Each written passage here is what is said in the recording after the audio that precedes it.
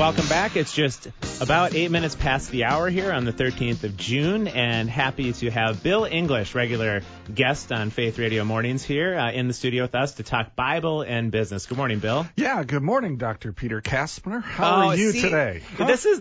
We could really go viral with this on Twitter. I mean, Logan, can you start the hashtag Dr. Peter Kastner deal? Because I've wanted to be popular my entire life, and I've never been there. You're talking to the wrong guy. I'm not popular. I got no followers. We're going to need to sort this out, Logan. So what is Kapsner? What ethnicity is Kapsner? Yeah, it is all German. I mean, we're talking really? central Minnesota German, and there started about 12 of them that came over in the boat, and man, they proliferated. They're all over Minnesota these days. Really? Yeah, Really? Yeah, absolutely. So congratulations. But it's an impossible name to spell. Nobody should have 3 consonants in a row in their last name. So I've spelled it my entire life. But Bill, loved reading just through some of your background. You've done so many different things, obviously, from technology to business development to psychology, just any number of these things. And specifically now, bringing together this concept of Bible and business and thinking about how we can bring the biblical word into our business lives. How'd you get into this even to begin with? Well, God plopped a business in my lap back in, I want to say 2004. Okay. And it was a training business, and I was learning SharePoint. At the time, SharePoint was a brand new product. In fact, I wrote the first book on SharePoint for administrators worldwide back in 2001. It was called SharePoint Portal Server 2001, and it was I did it for Addison Wesleyan, and it sold very, very well. So when SharePoint 2003 came out, the product team at Microsoft came to me and said, would you please, actually it came through Microsoft Press, but they said, would you please write our resource kit? Now the resource kit, if you don't know what that is, that's the Bible for that version of that product from Microsoft. And so I wrote a 1,200-page resource kit for Microsoft Press, and it sold like wildfire. So in 2004, I had a national following in this little niche called SharePoint. And it was very embryonic, very, very new, and people were calling and asking if I could do training. And I was getting a call at least once a week from a company I had never heard of somewhere in the United States saying, hey, you're the only guy we know of nationwide who knows this product. Can you come teach our IT team? And so that was really the beginning of MindSharp. And I had a partner that joined, and he and I were in that thing until 2014 when we sold, and we went through a lot of ups and downs. Well, during that time, I kept wondering, why in the world would God give me this business? I mean, because God doesn't do anything without a purpose, right? Absolutely. He's not Absolutely. a random God. He's Right. not a God that just kind of gee whizzes his way into things. And so I really was doing a fair amount of just interpersonal searching. I wasn't talking to a lot of people. In fact, I may not have been talking to anybody about this. But I was really wondering why God gave me a business. And I did some work out at some personal work for 2 days out at a company or a ministry in Denver. It used to be called Kingdom Building Ministries. It's now called Forge.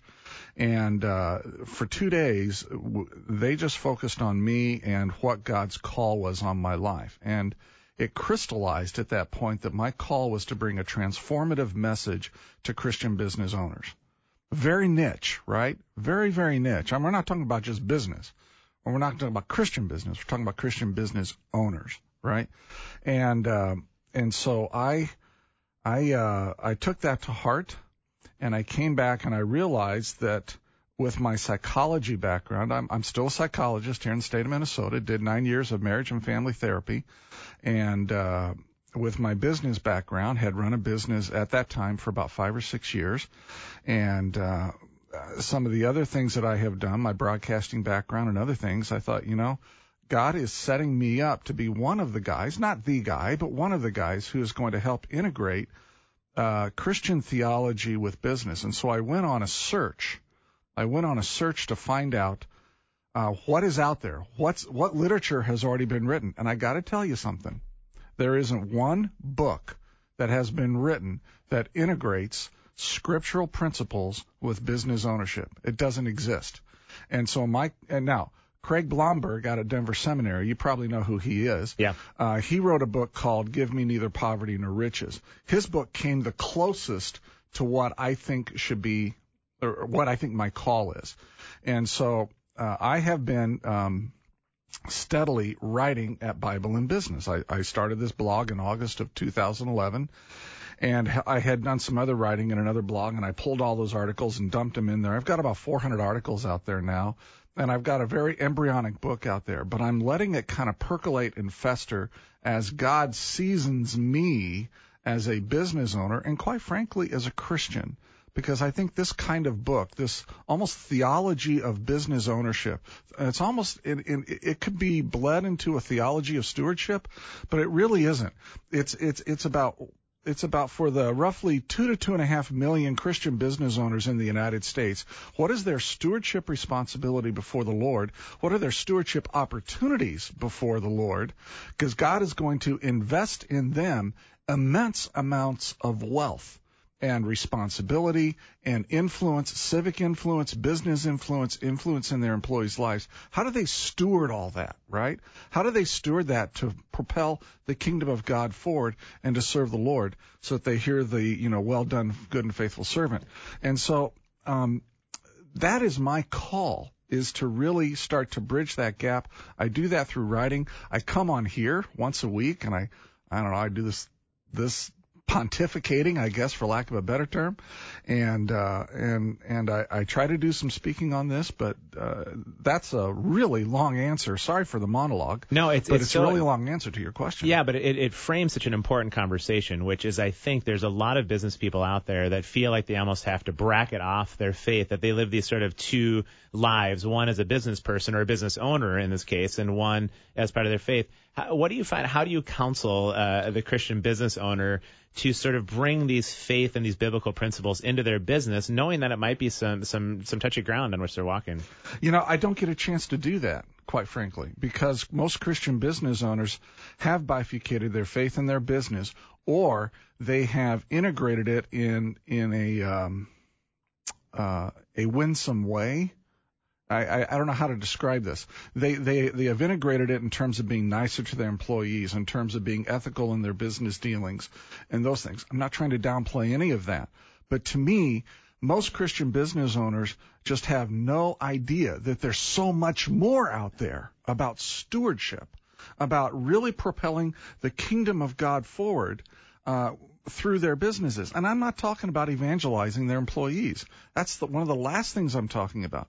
I'm talking about remeasuring their businesses based on the core purposes that God has given, I think, to business owners and business leaders on how to measure their business and then propelling the kingdom of God forward that way. That's such an important conversation, Bill, and yeah. just because I think we live in this angst of a non-integrated life, and so to bring those things together, great stuff. We're going to head to break here, and when we come back, we'll bring this conversation then into the church as business and how we try to navigate that conversation as well. Bill English this morning. You're listening to Faith Radio Mornings with Dr. Peter Kapsner.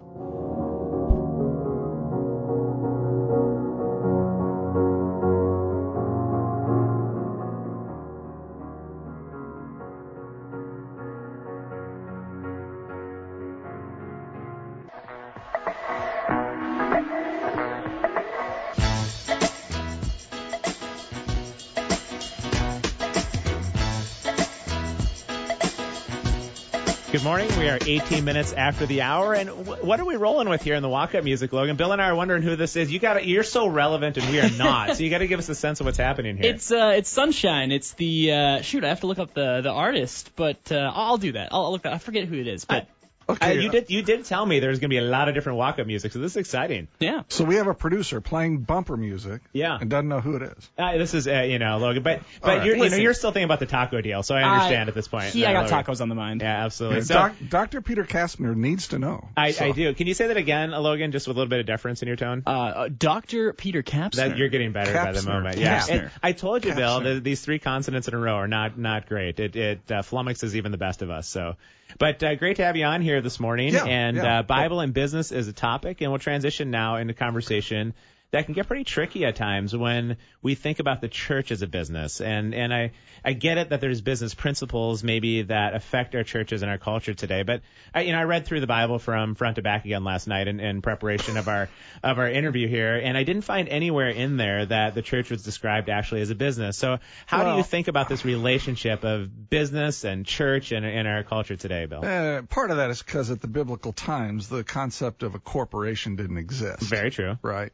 And business was all family business. There wasn't where, 5 people owned a business, and you didn't see any 7-Elevens for Abraham to stop at from the Ur of Chaldees into the promised land, right? Fair point. So, look, is the church a business? Because American churches are in America and they have to be incorporated and then get an exemption from the IRS to be tax exempt? Yeah, they're a business. Or should they be run like a business? Only partially. Okay. This is where I kind of, I'll do both sides. On the positive side, the churches have to follow EEOC, HIPAA laws, all the other employment laws. They have to follow those things. Okay, they're not allowed to ignore them simply because they're a church. Now, some of them they're allowed to sidestep because they're a religious institution. So some of the I shouldn't say anti-discrimination laws, but some regulations they're allowed to sidestep because they're a religious institution. That's fine. I don't have a problem with that. But this concept that really the elders are a board of directors and the senior pastor is the CEO, I really rebel against. I really rebel against the CEO model of a senior pastor who is in charge of the whole church. That is not the biblical model. Yeah, say more. What's sort of the downside or some of the tension in that kind of perception of pastor as CEO or elder board as governing board? Well, elder boards end up being governing boards because of the type of business that we find ourselves in here in America. The downside to my way of thinking, the downside of having the pastor as the CEO is that that pastor can be corrupted by power and can be corrupted by influence. Okay, and oftentimes the pastor becomes the single liaison between the elders and the church staff, and so you have this church elder board who is often not selected by the pastor, but the pastor has influence as to who goes on there. And I understand that influence. I don't downplay that influence or don't necessarily disagree with it. But the elders should have more connection points with the church staff than just through the senior pastor. I'm also, as I get older, I'm also really wanting churches to develop teaching teams, preaching teams, rather than having a single pastor who does 46, 48 weeks out of the year. Oh, and then you get the leftover guy for the other 2 or 4 or 6 weeks of the year.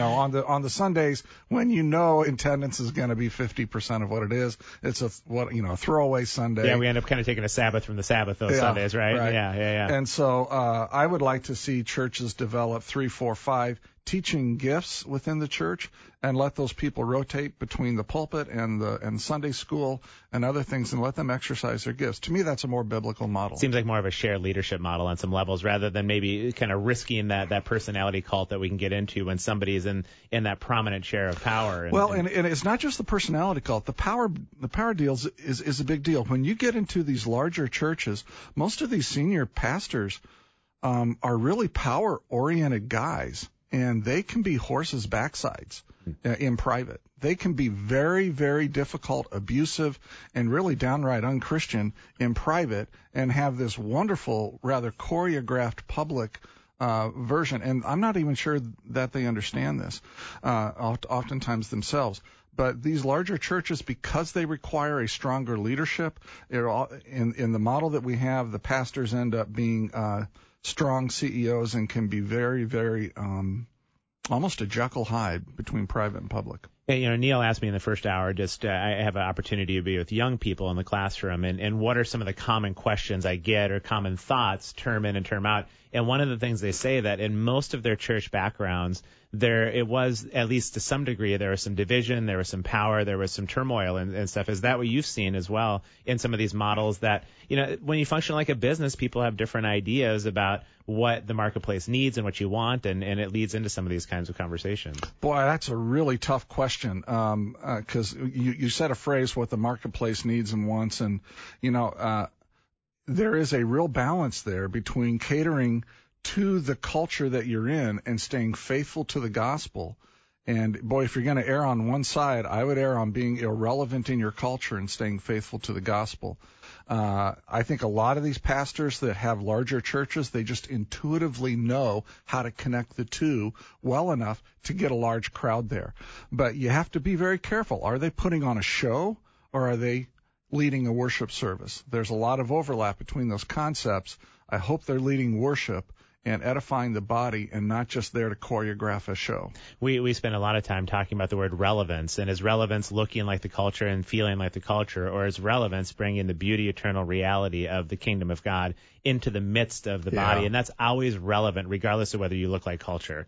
Yeah, and sometimes being relevant means that you're shunned by the culture. Yeah. Right? Because we know that the culture will eventually reject Jesus Christ. Well, I mean, we just know that. Absolutely. And so I think a lot of people try to be relevant by becoming like the culture.